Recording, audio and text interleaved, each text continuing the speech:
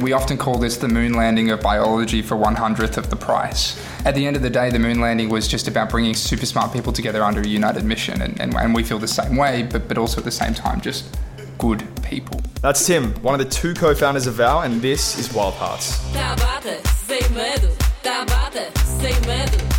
Greetings everyone and welcome to Wild Hearts, a podcast dedicated to sharing the real stories of founders, the passionate few taking giant leaps forward.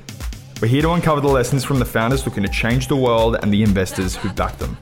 This podcast is brought to you by the team at Blackbird, and I'm your host, Mason Yates. Blackbird is based across ANZ, and we were founded in 2012 with a single mission: to supercharge the most ambitious founders. Welcome to episode 3 of Wild Hearts. We have two founders on the show today: George, a former chef and scientist, his partner in crime Tim, who before starting Vow was mastering the art of changing human behaviour in human-centred design at Cochlear. Together, Tim and George are resurrecting past culinary delights long forgotten by history via synthetic biology. And in essence, they're reinventing food from the ground up. If I was to summarise these two founders with one bizarre analogy, they're like large flying cockroaches. Let me explain. Most lab-grown meats companies spend $1 to $2 million to get to where Vow spent $60K in savings. What did they do to hit their milestones so cheaply?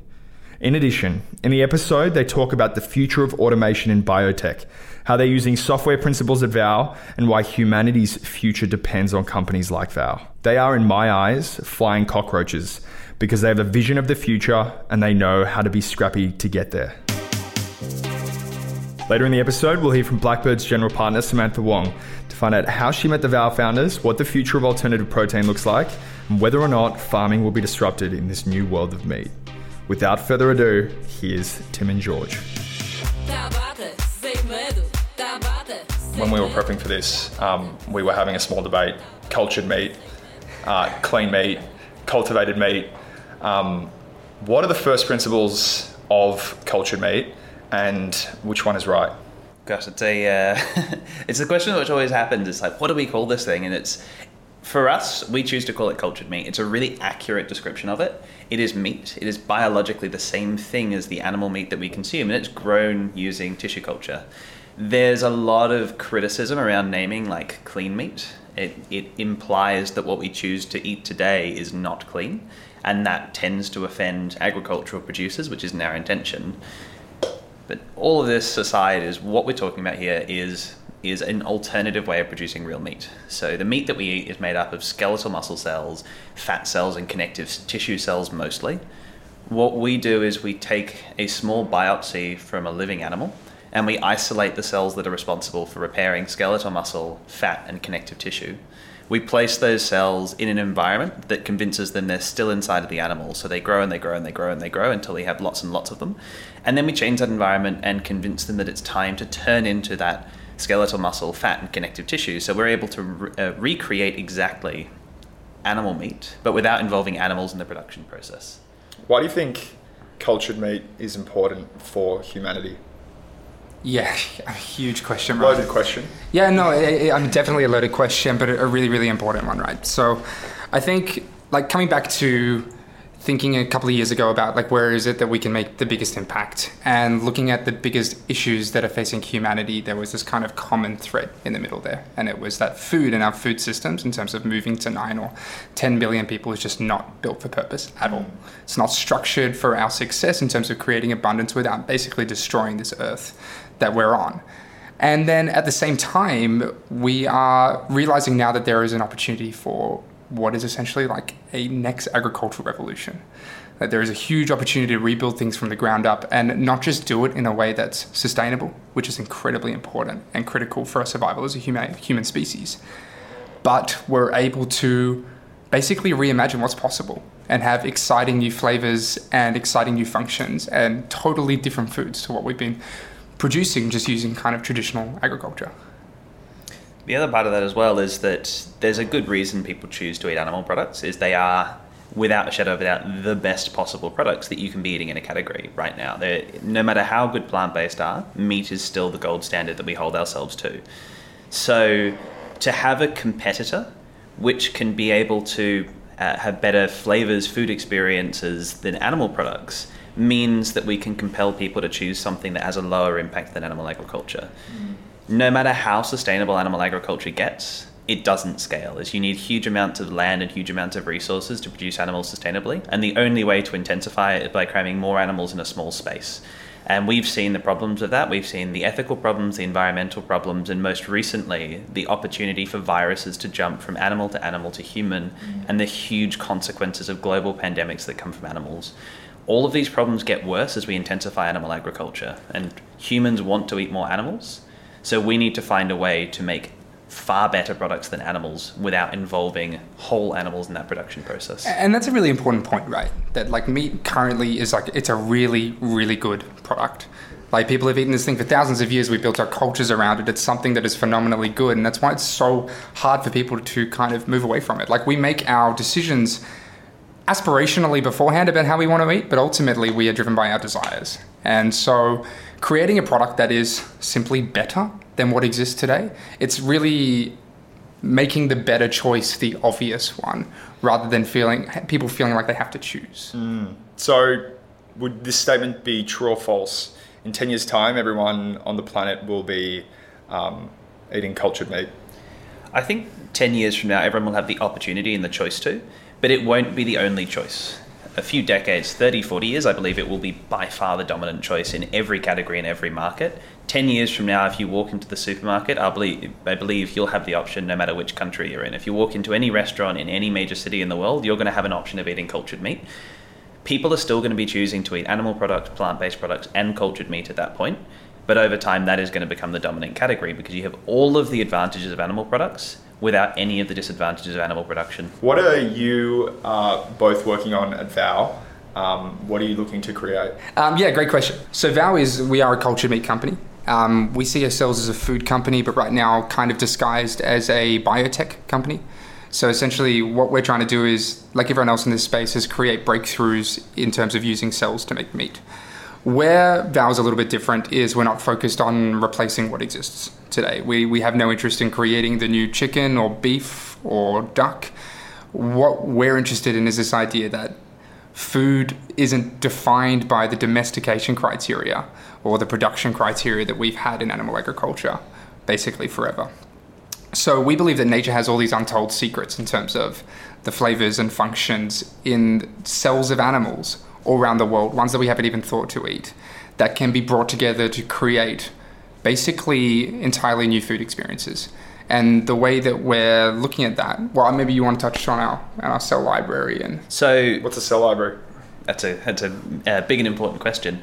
So if we have this technology, which means that we can create any meat that we want from cells, we see no need to restrict ourselves to the animals we've traditionally eaten. So rather than just sticking with beef, chicken, pork, and lamb, we are systematically exploring the biodiversity that exists on this planet, going out and sourcing cells from species that we could either never produce industrially or that would never make sense to be growing in some sort of farmed environment.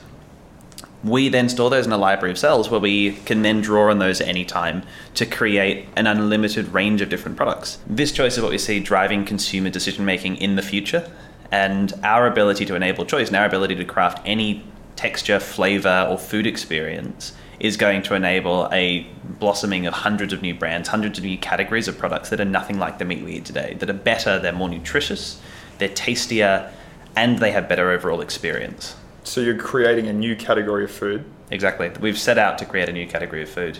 And what are you leaning on first? Is there a set of cells that you found at the moment that work really well? What's exciting you? Yeah, so I mean, there's some we can say, there's some that we can't say. We had an aim in our first year to have at least 5 different animals in the cell library and understand them and be growing them up. We have exceeded that. We have one animal in there that's quite novel. The ones that are public are kangaroo and pork. We have one that is probably more novel than kangaroo, which we're super excited about. For me to be having kangaroo on a Sunday night, what is, at a sort of super high level, what are some of the steps that need to go right for that to happen? So there's a few things in there. There's number 1 is the technology. Number 2 is the regulation, and number 3 is the consumer acceptance. So the technology, we need to have cells taken from an animal, stored in our cell library and able to be grown up indefinitely. We need to understand the conditions that those cells need and be able to cost effectively create those conditions. And then we need a manufacturing process that allows that to happen in thousands and thousands and thousands of liters of fluid consistently and reliably. That's where a lot of our focus has been over the last year. We also need a regulatory system which allows us to sell these products to you as a consumer, and we need you to want to eat them. And so we're working across all three of those areas because all three are critical if we're going to create this new category of food. Starting with step one, how do you scale a process like that?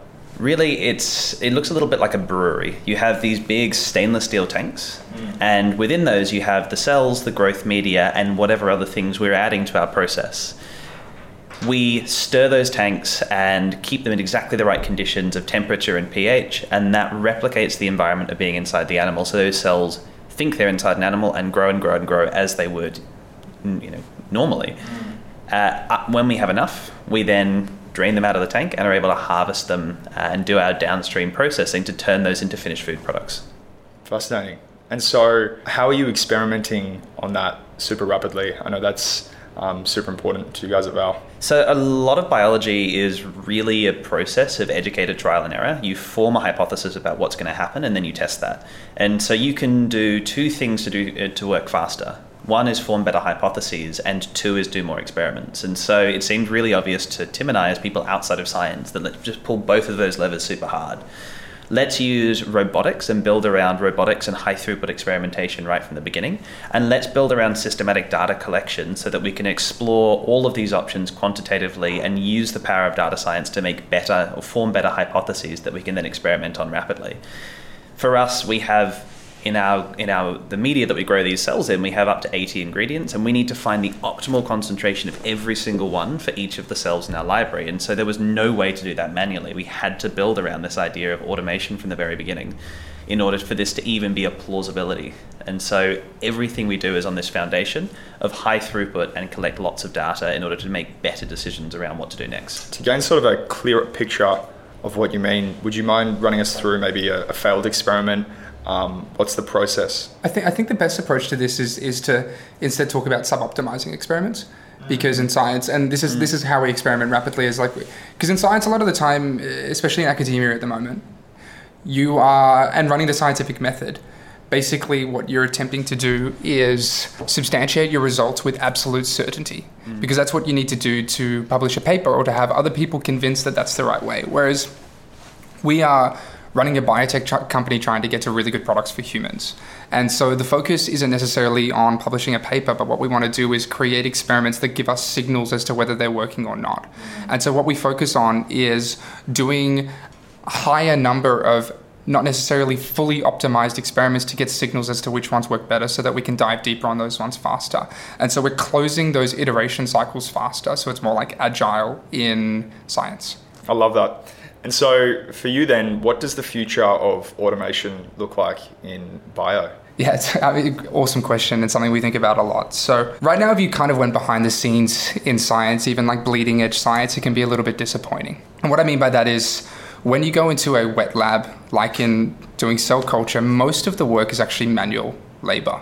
So what's happening is people are picking liquid up and putting it down. They're spinning things around at different speeds. They're heating them up and they're cooling them down. And they're kind of rinsing and repeating in steps in a recipe to get to a certain intended outcome. The thing is, though, is that a lot of that is not necessarily leveraged work when it comes to the creative and intellectual power of people.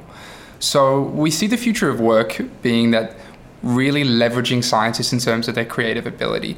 Kind of what we're seeing right now is scientists work really hard to think about these incredible new potential concepts and then spend the other 95% of their time in there just roughing it out and actually having to do that manual labor and that manual work. Whereas we believe that there is massive opportunity for automation in that. So that basically what you end up as a scientist is someone who is creating protocols, and then those protocols get run while you're thinking about the next protocol. You come back, you look at the data, you see how that is, and you see how that mixes with the other data that we have. And that gives you the inputs to then use your creative mind to think about what's coming up next. And so we see automation where a lot of these steps that are manual labor, we can pull the best from other industries in terms of high-tech manufacturing, in terms of what's happened in silicon computing, in terms of what's happened in software and tech, and actually start to apply those to biology in a way that we haven't necessarily thought to before, so that we can take the scientists from more of a technician performing manual labor to being more creative and spending more leveraged time thinking about the best way to approach things in a way that they couldn't if they were picking liquid up and putting it down. The other part of this, which is happening in parallel to all of the work that we're doing internally about changing how we think about science and what the role of a scientist is a huge open source movement in the tools of science. The software of, analyzing genetic code has always been open source and freely and publicly available, but the physical tools haven't. So if I want to go and buy a bioreactor, which is the type of machine that we grow our cells in, I go to Sartorius or Beckman Coulter or one of these big vendors of scientific equipment, and I pay them $200,000 for a very large, very expensive, very proprietary piece of equipment, and another $30,000 for the software to run, the 20-year-old software to run on the computer they give me. And then 5 years down the line, when they stop supporting that, there's nothing I can do. Whereas now we're starting to see open source tools creep in everything from robotics to bioreactors to peripheral tool sets around this. And that, for me, is the really exciting movement. It's sort of where software was 10, 15 years ago. As those open source tools started to come in, you then didn't, as a software company, you didn't have to start from scratch on everything. So you have this huge tool set that you can draw from and assemble to create something unique that is yours and proprietary without having to build every part of that tool set from scratch. Yeah, I mean, when George and I started Val and started getting stuck into things and we're looking at the solutions that exist, it was like a rude shock. Because we come in there and we're not necessarily, like, we don't have the background of being established in academia and science and then moving into a traditional biotech company or traditional research. So when we go, we need to do this thing, like, what's going to be fit for purpose? And we go out to distributors for certain hardware or software or processes. And they say, it's going to be this much. And we go, what? Like, sorry, how much? Like, you're just doing something that I've seen done incredibly well in software or in tech, but you've labeled it for life sciences and people just aren't questioning it. People aren't asking. And then when they buy it, you're the only one that knows how to do anything with it. So you can't have your own internal software engineers or anyone working on the tools to actually make it fit for purpose. And we saw that time and time again. We toured labs in, parts of the Bay Area where this is like biotech hubs, and people have like $500,000 liquid handling robots or other machines that are sitting there that at the time they thought was fit for purpose, and they're just like, oh yeah, man, that's not doing anything. We realized that was the wrong machine, and they couldn't do anything about it because they didn't have the know-how or the software wasn't open for them to adjust it. And so we thought, this is, like, for lack of a better way of putting it, like, this is bullshit. Yeah. This is total bullshit. And we've seen how open source tools and being able to do things and work creatively in-house and own that whole process has allowed other industries to be totally leveraged with their time. And so we thought, why can't we do that in science? And why can't we do that in biotech? So many of the startups we see in cultured meat spend $1 to $2 million getting to steps that you've already been through long ago. What are some of the examples where you have been able to move in a really lean fashion? This is this early period was absolute chaos. I can't even begin to describe how much we underestimated and how much our stubbornness pushed us through. Yeah. We started off, we set ourselves this goal, but like by June we want to taste some cultured meat. And this was beginning of April last year. So we gave ourselves a 3-month window to do this. We had nothing at the start. And so in about 2.5 weeks, we found a lab that would let us set up in there. We went and purchased equipment from these dodgy equipment traders. And this was all in our mornings and evenings and weekends because Tim and I were both still ostensibly working full time at this point. And you make that sound easy. Like, we could just go out and find a lab. The amount of phone calls we had to make and people going, you want to do what now? I remember one I called and they're like, yep, we have the perfect lab for you. I was like, brilliant, can we move in tomorrow? And they're like, no, it'll take 6 months. Oh, that's the other thing, right? The bureaucracy was just nuts. We're like, we just want to get to work. And so it was madness. Our first lab was a glorified shoe cupboard. We're talking about no air conditioning. It's 35 degrees in there with 4 of us working. We're doing shifts at like 1 a.m, and one of us is under the hood with gloves while the other one dabs his forehead with a cloth to make sure that none of the sweat gets in while we're working. It is a wonder that we nailed it the way that we did in terms of the first proof of concept. To be honest, the only reason that worked was our complete ignorance. Is if we knew even a little bit about what we're getting ourselves into, is we both would have looked at each other and said, that is impossible, we can't do that. But it was our ignorance and our commitment and our stubbornness that we were just going to do this thing, because we had told all of our family and friends we're going to do this thing by the end of June. We were getting friends and scientist friends to come in and help us out just to do the manual labor. We were going out and acquiring biopsies by calling up farms and doing crazy stuff and almost getting in trouble with the law in the process. Like we were just going as fast as we possibly could because we had committed ourselves to doing it and just finding every possible lever to pull to make it happen. Often when you want to digest something or heat it up to a certain temperature, whether it's room temperature or hotter, you put it in something called a water bath. Water baths are thousands of dollars from a life sciences company. But when you look at it from a first principles perspective, a water bath is very, very simple, Mason. It's a vessel, like a bucket, that heats water up. That's what a water bath is, right? It's exactly what you would think it would be. But you pay thousands of dollars to have one of those that basically has a carriage inside of it that moves to agitate whatever sits inside of it. This is very, very simple hardware. We thought, well, this is bullshit. And George went, well, you know who's already nailed these innovations? Yeah, a sous vide in a kitchen, right, is exactly the same thing. You put it in a vessel that has water and it heats it up. And so we thought, well, why not? So George brought a sous vide from home. It sat on a plastic container that he cut a hole out of, very rough. And I can tell you, like we do have a proper agitating water bath now. And I can tell you that we got that one for free.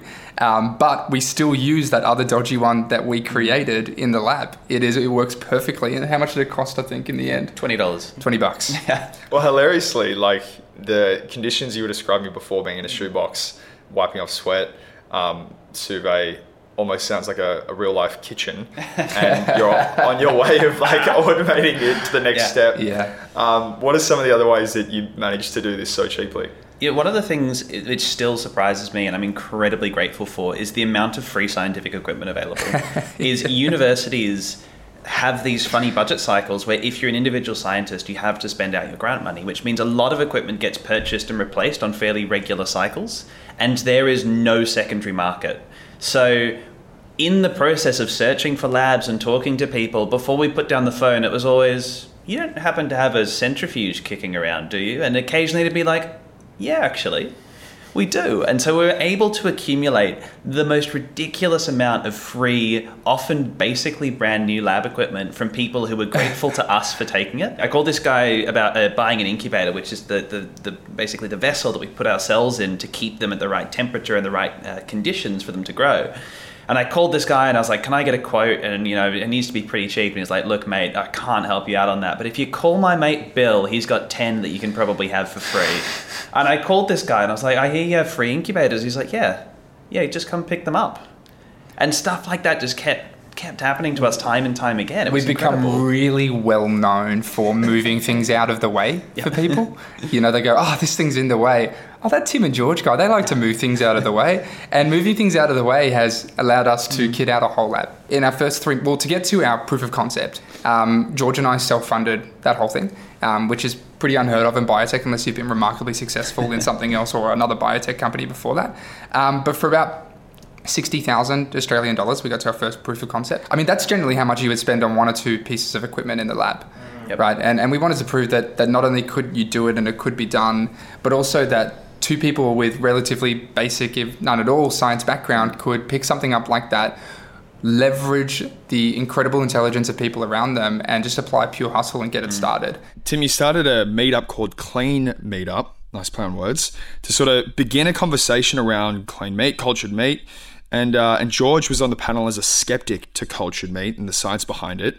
Why were you a skeptic, George? So I did a little bit of cell culture when I was at university, and I just remember it being the most frustrating thing. The single most frustrating bit of science that I did is that growing cells in culture is really, really hard work.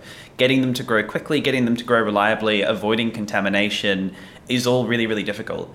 I looked very briefly at the economics fairly early on, and it was like, how could you possibly make this cost effective? How could you possibly scale this?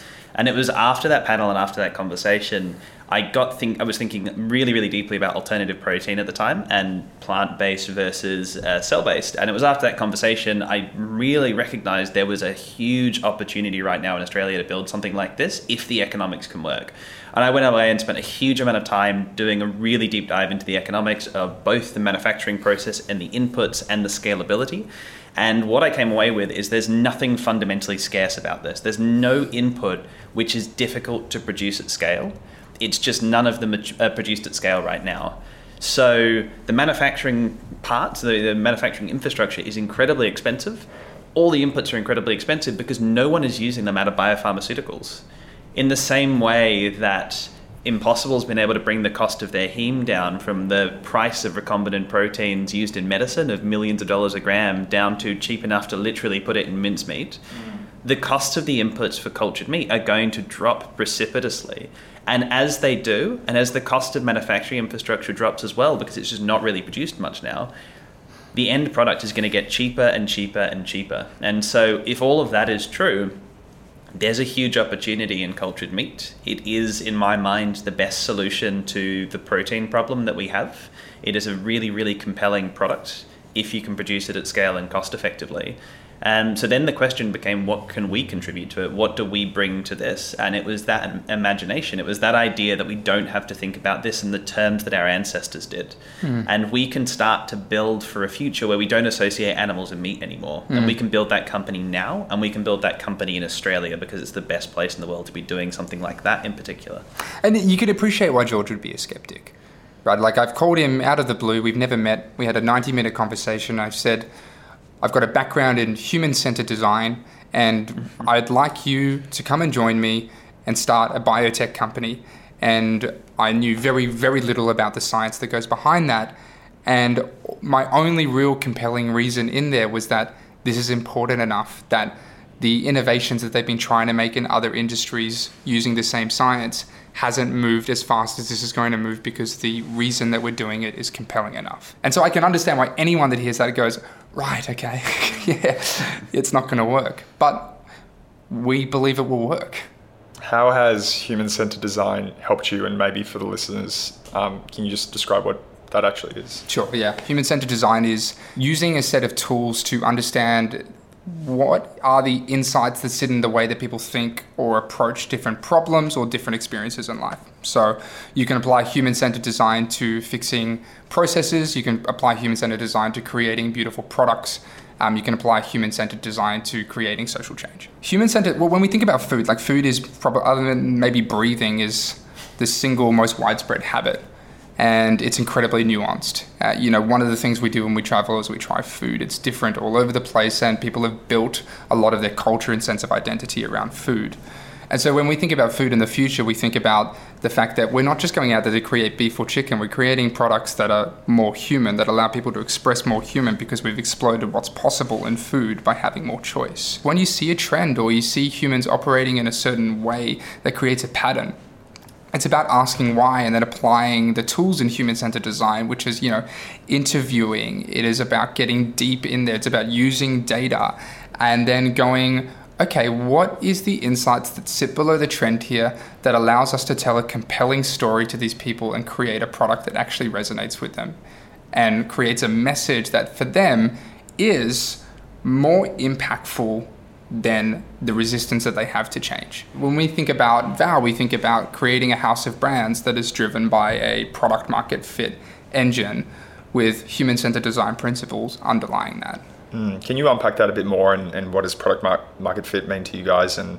how does that relate to human-centered design? George and I, we ran at this thing thinking that we can, and we have the conviction to think that we can. But one thing that we don't have the conviction is that we can just tell consumers what they want. At the end of the day, when we think about the future of VOW, we think about a house of brands because we believe that the way to get widespread change using this product is to apply to many different markets, and you'll need many different brands to support those different markets. In order to do that, though, you need to first figure out what is a product that's going to be most compelling.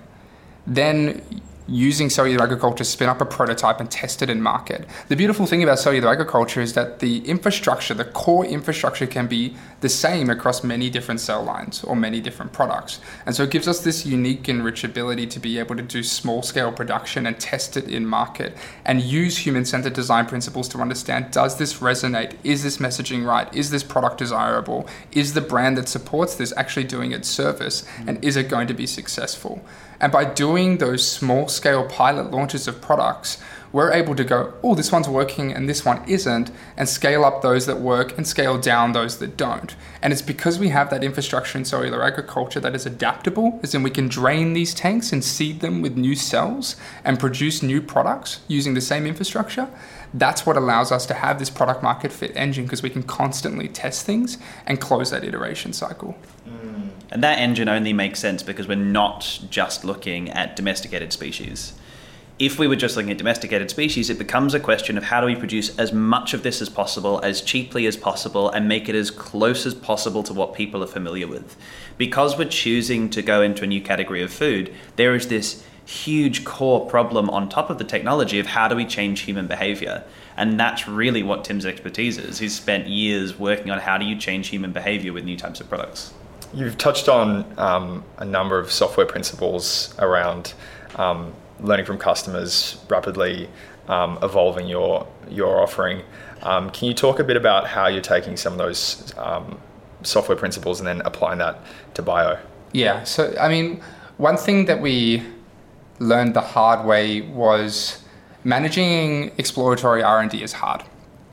And it's hard to... It introduces all of these challenges that we didn't anticipate. And we thought, well, where out in the world have they solved for this?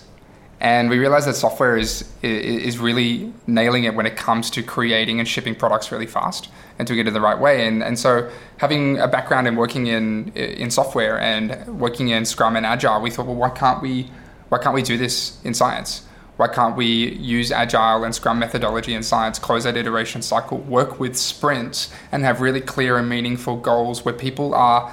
You know, there's this problem in science, right? And it's where there's these different groups that are siloed in their expertise, and the transfer of information between them is often full of friction and communication problems and breakdowns, and it basically uses old school traditional project management to try and get over that, and it's slow. We thought, well, why do we have to do that? Why can't we align our team under the same specific goal and then use their kind of multi-functional expertise to attack the same central backlog? And so we realized that Agile itself wasn't exactly fit for purpose, so we created our own version and we called it Nimble, which is a bit tongue-in-cheek.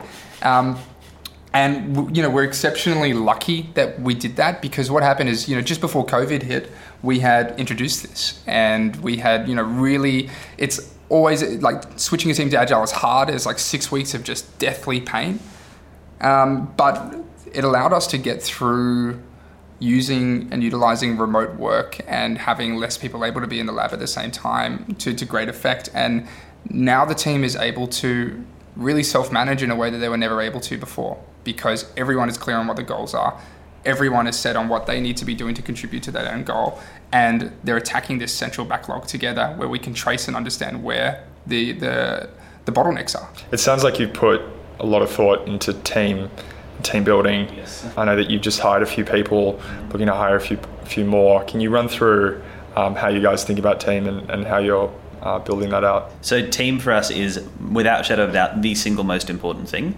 We, from the very beginning, had a firm belief, and still do absolutely have this firm belief, that this is a very multidisciplinary problem. This isn't a science problem, this isn't a regulatory problem, this isn't a food or brand problem. This is all of those things at once, and we need to be able to get a team full of experts that are able to work outside of their expertise. So early on, we're working with a couple of fantastic scientists, but we needed someone who just understood the biology of muscle, which makes up the bulk of meat, better than anyone else on the planet. And I remember Tim and I went to Melbourne, and we reached out to this guy on Twitter called James Ryle, who had been on ABC and was talking about, at the time, clean meat and the impact to the Australian ag sector. And he did this great interview. He sounded like he really knew what he was talking about when it came to the opportunity in cultured meat. And so Tim reached out to him on Twitter. We went down to Melbourne and we had this coffee with him.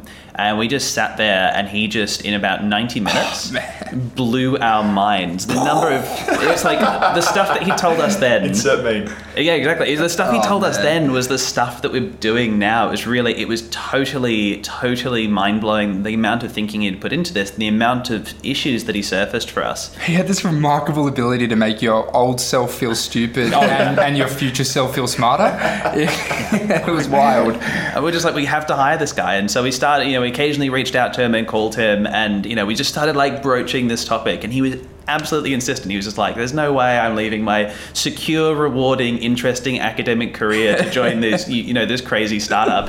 And we just sort of wore him down over months and just understood what mattered. And, he describes it to us now as we just gave him no way to say no.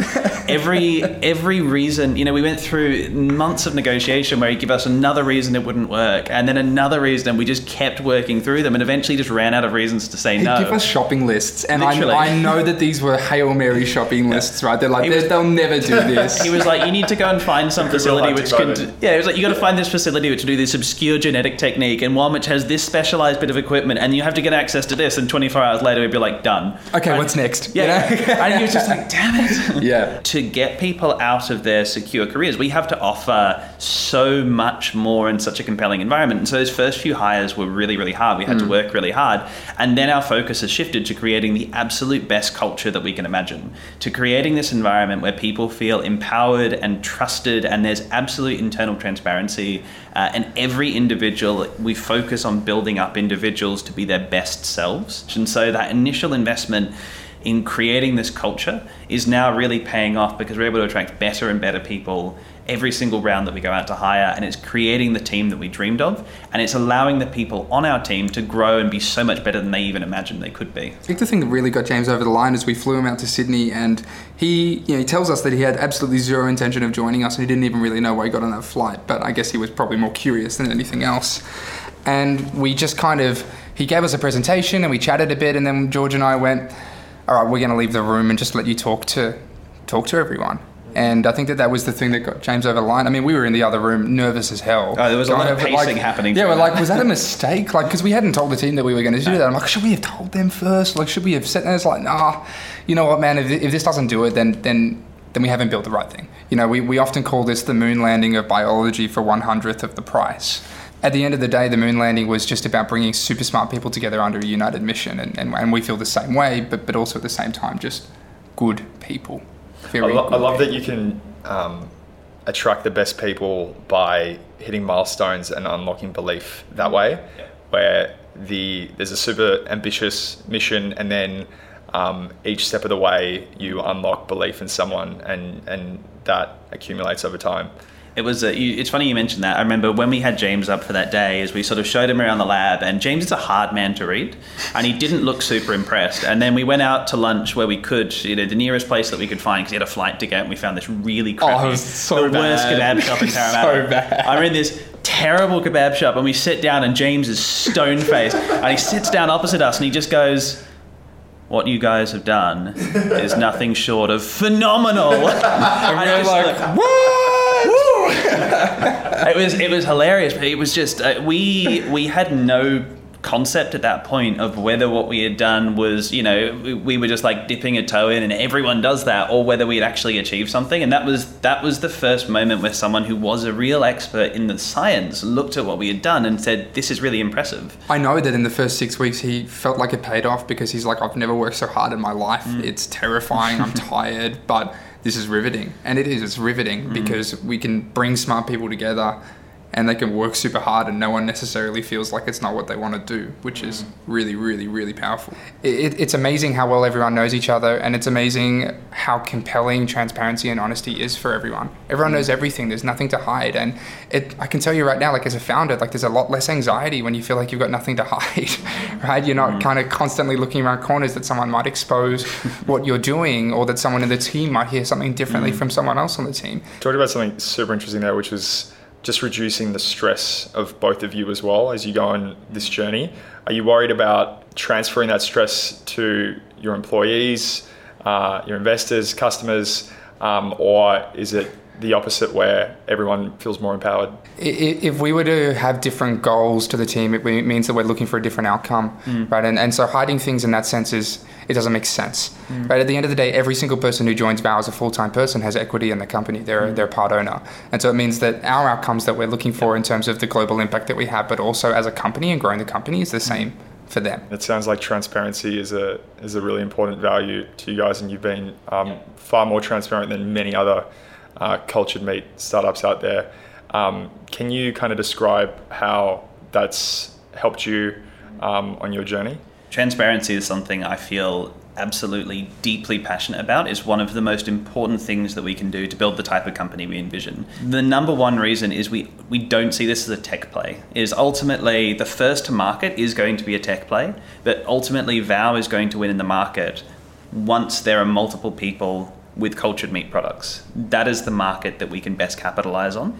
So by being open, by being transparent, and by taking both our team and the public and our stakeholders on this journey with us to realize this new category of food, that's how we realize the opportunity we're running towards. There's this perception in biotech that it's about a single secret invention that unlocks a new market. And cultured meat isn't that. There are so many pathways to producing cultured meat, and we see that with all of these companies around the world approaching it slightly differently. Rather than following that status quo of trying to find our secret invention and bringing our commodity product to market the same way everyone else is, we need to be a very different type of company. We need to look and we need to act different to realize this opportunity of creating this new category of food, and transparency is core to that. We want to be totally open with exactly what we're giving you, because food is not like any other category. Is you're putting it into your body. There's a huge amount of trust that needs to be built, and we believe that trust can be built through openness and transparency. I love that. There was one story about a Galapagos tortoise that I would love for one of you to touch on. The Galapagos tortoise is something that's kind of inspired our strategy and how we think about the future. So Charles Darwin had a group of buddies back in London, and anytime that he would kind of discover a new creature, he'd bring it back with him to London, and they'd all have a go at eating this thing. It's pretty barbaric, right? And it was called the Exotics Club, and it was basically they would kind of note how things tasted. And Charles Darwin noted that the Galapagos tortoise was by far, the fat and the flavor of Galapagos tortoise was by far the most delicious meat he'd ever consumed. So the Galapagos tortoise didn't get a name for 200 years because every time, or any new creature to get a name, you needed to bring a live specimen back to London to the Academy of Sciences, and the scientists there would then decide what Latin name to give it. The Galapagos tortoise took 200 years to get a name because every time a research voyage would go out to the Galapagos Islands, they would load it up with Galapagos tortoises and get halfway across the ocean and go, "Oh, I'm getting pretty hungry. Do you think they'd be annoyed if this one didn't bring it back?" And that happened for 2 centuries. This is a creature that was so delicious. Repeated voyages, dozens and dozens of voyagers failed to not eat them on the way, it tells you something about the taste of this thing, which no other story could really indicate. But what if you could understand what it is at a genetic level and at a cellular level that made this thing so bloody delicious, and then produce it in a way that's just as easy as beef or chicken and put it in the hands of people?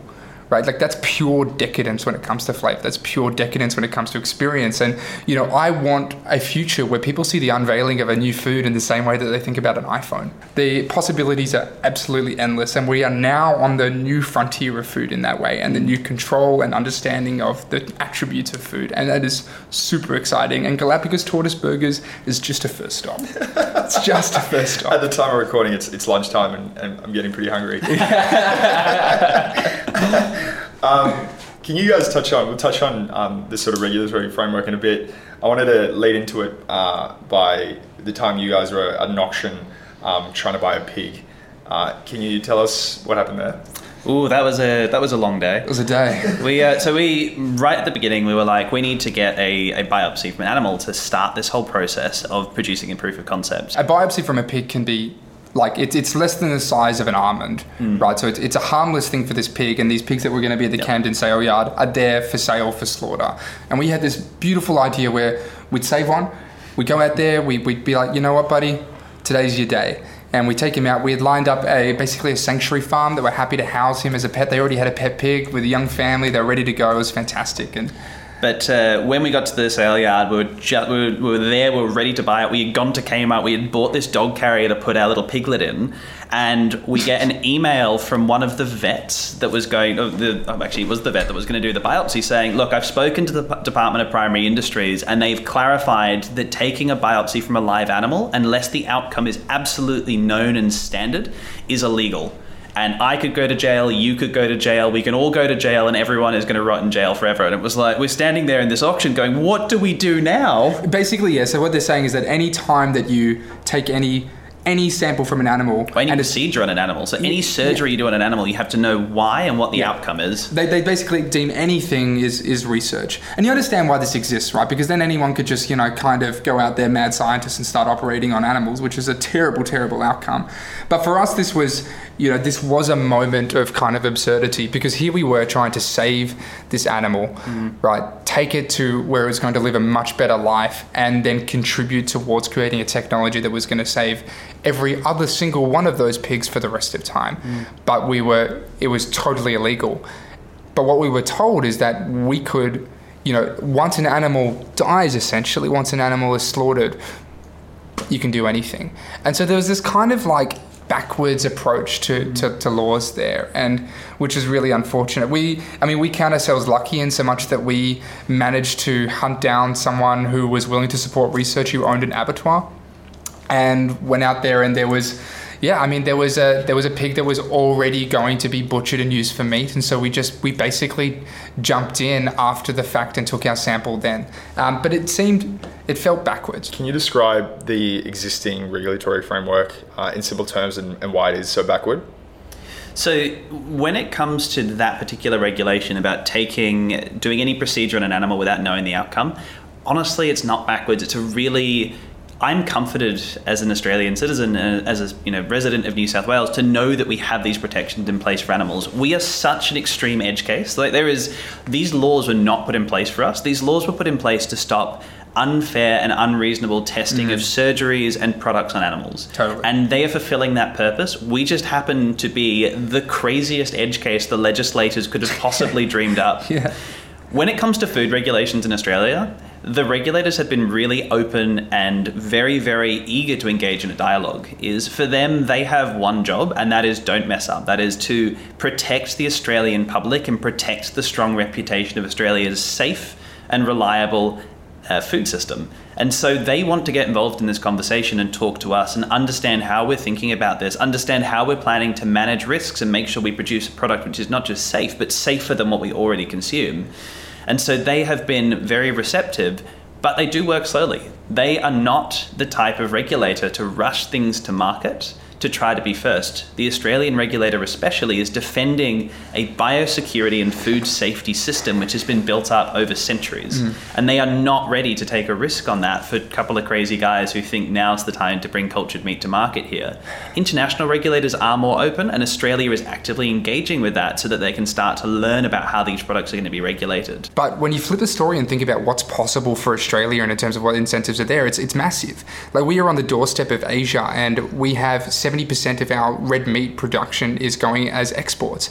And so we have an opportunity right now at the nexus of this next kind of agricultural revolution to be the country that supports that innovation and that becomes a huge, massive exporter of this product. In Western Sydney, they're building a new 24/7 airport that's going to have a production and manufacturing corridor. That means you get eased customs, and you can get products manufactured, high-tech manufacturing, straight on the plane into an Asian country within the space of 7 or 8 hours, which means it could be quicker than potentially their own production systems there on the ground in that country. And so we have this really rich, massive opportunity to increase the Australian GDP around this brand new technology, create really large, high-tech manufacturing jobs as well, including the R&D and the science. Yep. And that applies to many, many other things, including tissue engineering in the medical field in terms of organoids. It's absolutely nuts. And so when we think about regulation, we think, well, what is it that supporting this thing coming to market here and supporting the sale of this product would do for the Australian economy, for jobs, and for the innovation that we kind of pride ourselves on here in Australia in terms of science? I love it so much. Thank you both for your time. That was quite remarkable. Great. Thank you, Mason. That was great. Now it's time to talk to Samantha Wong, the investor who's backed their journey. Why is cultured meat important for our future? Well, I think that, the obvious point to make is just around the resource intensity of traditional animal farming, growing meat on the animal, on land, feeding it food that also needs to be grown on land, and then combined with the expected population growth over the next 20, 30 years. There's an extra 1.5 billion people to be born in the next 30 years. We also have a rapidly growing middle class in places like China. And what we know about, increasing affluence is that people want to eat more meat more often. And also we have an aging population. So we're all going to live longer, hopefully, and more healthily as well. And overall, that just means like a lot more people who need to eat or want to eat meat. And we already use 2/3 of the world's land to cultivate livestock. So where cultured meat actually, I think, plays a role, and I guess maybe I feel differently to some people in that I do think the existing paradigm of growing animals to eat them will still exist, 30, 40, 50 years from now, but I think it'll be a really premium, high-end product. Everything will be sort of organic and hand-reared, and provenance will be really important. You'll know everything there is to know about that animal and how it lived and died. And then I think plant-based meat will be also an important part of the paradigm. But there will be limitations, I believe, achieving the sort of texture and mouthfeel that you get with animal meat with using plant proteins. The challenge right now is not how do we make this. Modern medicine has been tissue culturing for decades now. These are technologies that many scientists are very comfortable with. It's more that we've only ever done it on a very small scale. No one has ever had to grow tons of heart tissue before. It's a scale-up question, and one that I think the world really needs to answer now, and that's why you're seeing lots of investment in the space and lots of interest. I remember when I first sort of joined Blackbird, you wrote a blog on Rivers of Inquiry, and I was fascinated by it, and I'm fascinated how you were led to this area of the world. Can you describe the sort of first moment that sparked your interest and how that led you to Vow? Yeah, so it was a pretty long journey from the spark to Vow. Just to explain that, the Rivers of Inquiry is a kind of a phrase we use internally to describe how we find new investment themes. And so the idea is something starts as a trickle of interest, and over time, it can, some of these trickles of interest build momentum and become a full investment theme. So in about 2016, 2017, I think I read an article, maybe it was Fast Company or something like that, about a company called Modern Meadow that was using synthetic biology and tissue engineering to make leather for luxury brands to make handbags and shoes and things like this. And I was just kind of captivated by that idea, but it just sort of struck me that if you could do that, if you could literally make tissue in, bioreactors instead of killing animals, like why wouldn't you do it for something, I guess, with more impact and meaning than another handbag? And then that just sort of led me to kind of look at the food space, and I did a bunch of things all around the same time. I went to a conference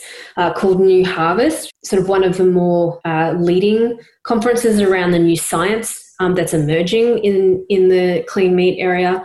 And I met a couple of companies. I tried to meet even researchers who may want to start companies. I met Huros, Nick from Huros, who at the time was working on growth factors for cell culturing, but not specifically for clean meat. It was applicable to sort of human regenerative medicine as well, but also could apply to clean meat.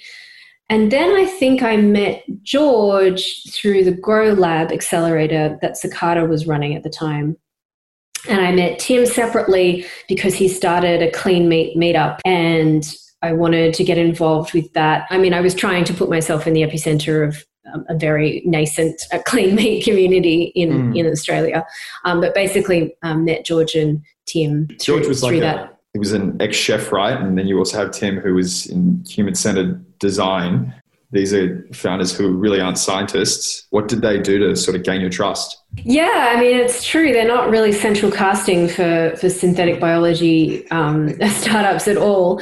I think I just really watched them execute, They were very open and shared early and often about what they were thinking about doing, just connected them with as many people as I could to help them validate their idea. And they just took $20,000 of their own money and hustled their way to a biopsy and producing meat within a kind of a few months, which was just staggering, right? It would be staggering even if they weren't scientists, to be honest. Like, that would have been good progress at an international level for other clean meat companies. But the fact that they did it without being sort of experts in the area just seemed to me to suggest that they were just learn-it-alls, and whatever the challenge was that they encountered, they would just find a path through. Was there anything in their pitch that you really liked, or anything that they approached differently aside from just being like the ultimate scrappy founders? Yeah, so I think that it was just the weirdness of what they were talking about. The thing was, no one was sort of approaching it, I guess, from a first principles basis and asking, hey, if we can make any cells or any meat, why do we want to restrict ourselves to the 4 or 5 species that we've managed to industrialize, being chicken, cows, sheep, pig, and fish to some degree. And then ultimately, like, the ambitiousness of that, right? It's so fascinating that they're almost recreating a new category of food. How do you even think about testing their products when the time comes? How do you ensure that the quality is high enough so that people end up really loving the product? Well, I mean, that's kind of part of the bet that we're taking. I mean, right now, I can't even test the product. It's illegal in Australia. Our laws don't support that. And that's something we kind of need to address as well if we want to stay ahead in this area of investment. But I think one of the things that was encouraging, or a positive signal, was that they wanted to engage really early with chefs, and in particular sort of celebrity chefs, and have started kind of trying to open dialogues with a bunch of people there. That's one thing, but they do have this ability to sort of magnetically draw people to their cause as well. I guess I felt given they'd had a reasonable amount of success in bringing a bunch of other great investors, as well as people, talent, staff to their business, that they would be able to crack that. It'll take some iterating, it'll take some work, but at least that they were thinking about it early from sort of the pre-seed stage. Whereas a lot of clean meat companies are just really focused on the science and getting a product sort of out there and then worrying about taste later. But I think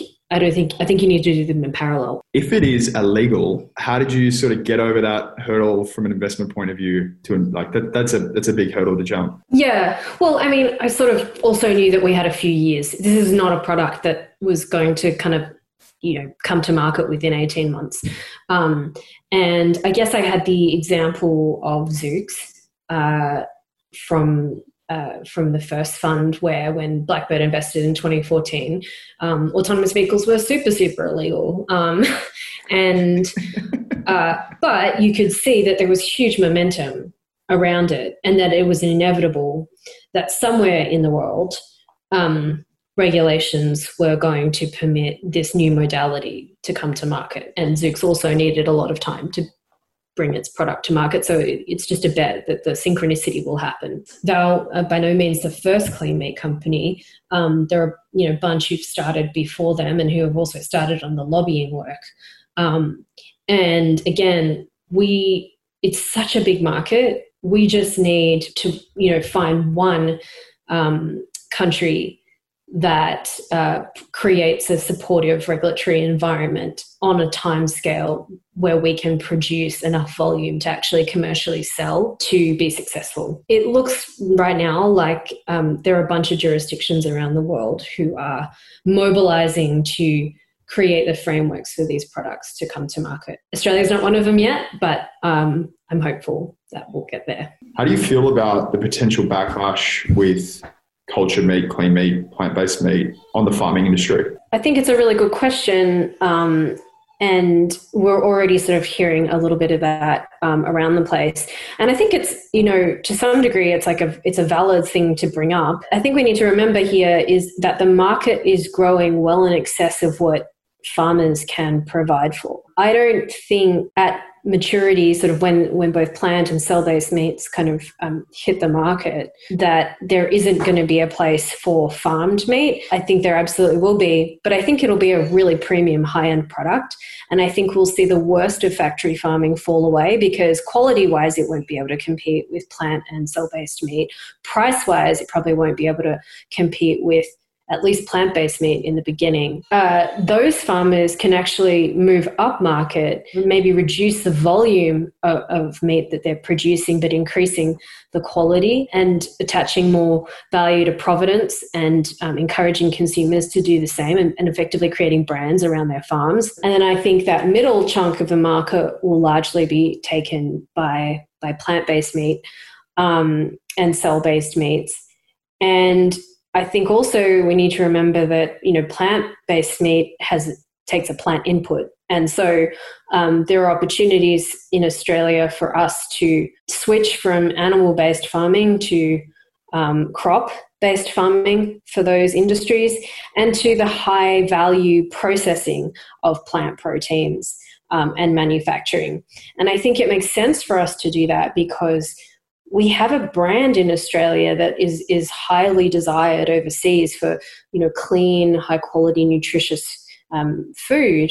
We can attach that brand premium to the products that we manufacture here and export from here. So I'd like to see us kind of explore that, rather than dismissing out of hand the whole industry for fear that some jobs will be lost, when many more jobs could be created and the existing jobs kept as well. How do you think that we can work together to get the best outcome that you sort of described, especially right now when it's still so early on? Yeah, well, I think, engaging with government is going to be a big part of it, and engaging with industry groups, and, working with the numbers, sitting down and modeling this stuff out. I think what is counterintuitive and what people don't really realize is that meat can literally not get any cheaper.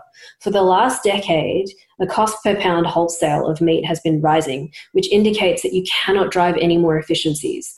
It has just gotten as cheap as it can as a product, despite the best efforts of industrial agriculture. And so we just need that pressure, of a growing population is not going to subside. We just need more alternatives. And I think that could, eventually mean that farmers could command higher prices and have better, healthier margins, which would be a positive thing for them as well. But I think we need to have an open dialogue, and it would be great to engage with government, engage with industry groups, and work with the numbers and work out how this is going to happen. Because what would be really tragic is we just decide at this very early point in the, evolution of this industry to not participate, and ultimately consumers want these products.